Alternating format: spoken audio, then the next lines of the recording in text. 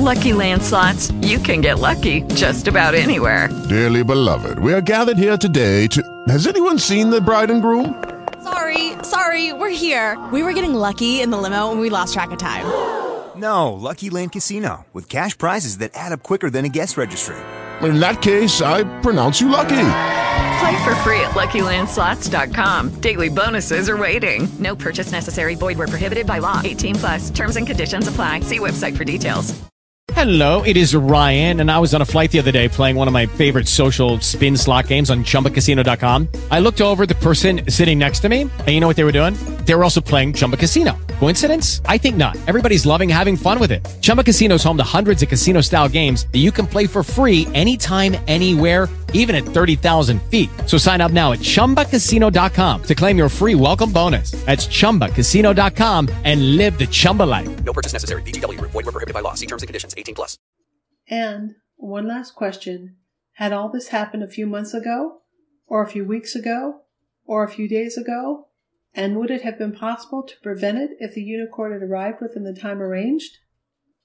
Jenny made a brave effort to keep back her tears, while Susan and Dolly sobbed together. Frank wanted to rush to find his father and mother and brothers, and Fritz was obliged to hold him back. Captain Gould and the boatswain went out several times to examine the ground near the palisade, but came back without having found anything to throw light on the matter. Some decision, however, had to be arrived at. Was it better to remain at Falconhurst and await events there, or to go down to Rock Castle ignorant of how matters stood? Should they make a reconnaissance, leaving the women and Bob in James's protection, while Fritz, Frank, and Captain Gould and John Block went to investigate either along the shore or across country? In any case, they had to dispel this uncertainty, even though the truth should leave them without hope. Fritz was voicing the general wish when he said, "Let us try to get to Rock Castle." "And let us go at once," Frank exclaimed. "I will come with you," said Captain Gould. "And so will I," said John Block. "Good," Fritz replied. "But James must stay with Jenny, Dolly, and Susan, who will be out of harm's way at the top of Falconhurst." "Let us all go up first," John Block suggested, "and from there, perhaps we shall see—" It was only reasonable to do that before going to reconnoiter outside. From the aerial dwelling place, and especially from the top of the mangrove tree, the view extended over much of the Promised Land and the sea to the east, and also over nearly 8 miles of coast between Deliverance Bay and False Hope Point. "Up, up," Fritz answered to the boatswain's suggestion. The habitation among the branches of the tree had escaped the general devastation, thanks to the dense foliage of the mangrove, which almost concealed it from view. The door giving access to the winding staircase inside the trunk bore no marks of violence. Frank found it shut, and wrenched at it so that the lock-bolt came away. In a few moments they had all climbed up the staircase, lighted by narrow loopholes in the tree, and set foot on the circular balcony, which was almost completely screened behind a curtain of leaves. The instant Fritz and Frank reached the platform, they hurried into the first room. Neither this room nor the rooms next it presented the least sign of disturbance. The bedding was all in good condition, the furniture all in place, so it was obvious that the original falcon's nest had been respected. The marauders could not have found the door below. The foliage had become so very much thicker in the course of these 12 years that it would have been as impossible to see the dwelling from the yard below as it was from the edge of the neighboring wood. It really looked as if Madame Zermatt and Mrs. Walston had set everything in order only the day before.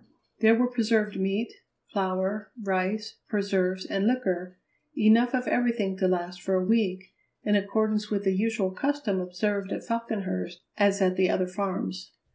Nobody now, of course, gave a thought to the question of food.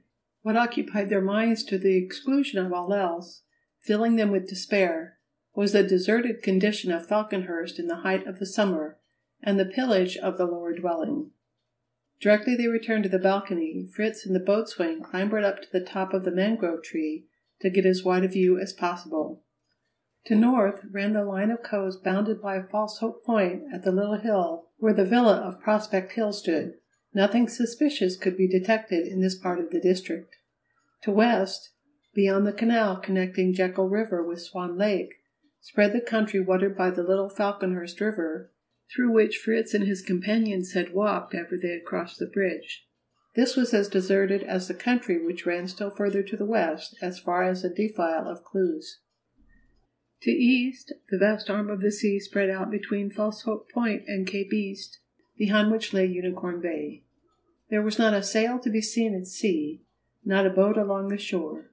Nothing was visible but the vast plain of water, from which, to northeast, projected the reef upon which the landlord had struck long ago.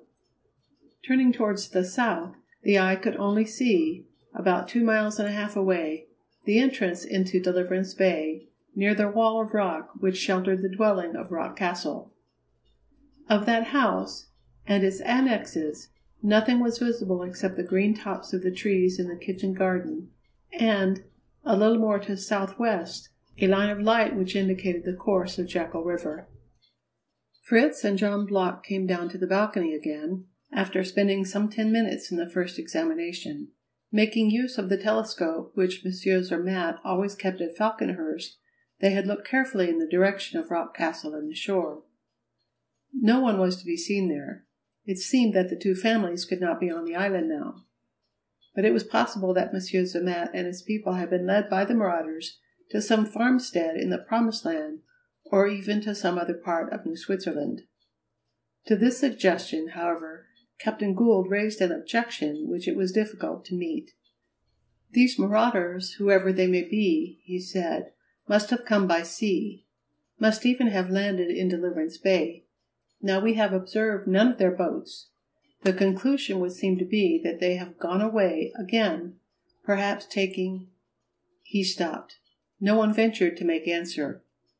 Certainly Rock Castle did not seem to be inhabited now. From the top of the tree no smoke could be seen rising above the fruit trees in the kitchen garden. Captain Gould then suggested that the two families might have left New Switzerland voluntarily, since the Unicorn had not arrived at the appointed time. How could they have gone? Fritz asked, who would have been glad to have this hope to cling to. Aboard some ship that came to these waters, Captain Gould replied. One of the ships which must have been sent from England, or perhaps another vessel which arrived off the island in the ordinary chances of navigation. This theory was possible, and yet there were many grave reasons to suppose that the desertion of New Switzerland was not due to any such circumstance. Fritz spoke again. We must not hesitate any longer. Let us go and look. Yes, let us go, said Frank. Fritz was just preparing to go down again when Jenny stopped him. Smoke, she said. I think I can see smoke rising above Rock Castle. Fritz seized the telescope and turned it towards the south. For more than a minute his eye stayed glued to the instrument. Jenny was right. Smoke was passing across the curtain of green, above the rocks which enclosed Rock Castle to the rear. They are there, cried Frank, and we ought to have been with them already. This assertion nobody denied. They all had such dire need to recover hope that everything was forgotten, the solitude that lay round Falconhurst, the pillage of the yard, the absence of the domestic animals, the empty sheds, the ruin of the rooms at the foot of the mangrove tree. But cold reason came back, to Captain Gould and John Block at least. Manifestly, Rock Castle was occupied at this moment. The smoke proved that, but might it not be occupied by the marauders? At any rate, it would be necessary to approach it with the utmost caution. Perhaps it would be best not to go along the avenue which led to Jekyll River.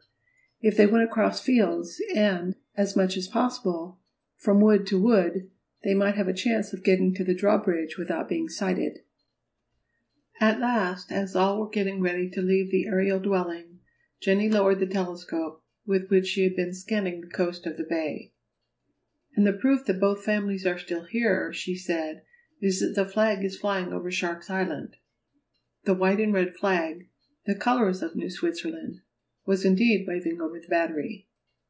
But did that make it absolutely certain that Monsieur Zermatt and Mr. Walston and their wives and children had not left the island? Did not the flag always float at that spot? They would not argue the point. Everything would be explained at Rock Castle, and before an hour had passed. Let us go, said Frank again, and he turned towards the staircase. Stop, the boatswain suddenly said, lowering his voice. They watched him crawl along the balcony to the side overlooking Deliverance Bay. Then he moved the leaves aside, put his head through them, and drew it back precipitately. What is the matter? Fritz asked. Savages, John Block replied. End of chapter 12. Recording by Nancy Cochran Gergen, Gilbert, Arizona.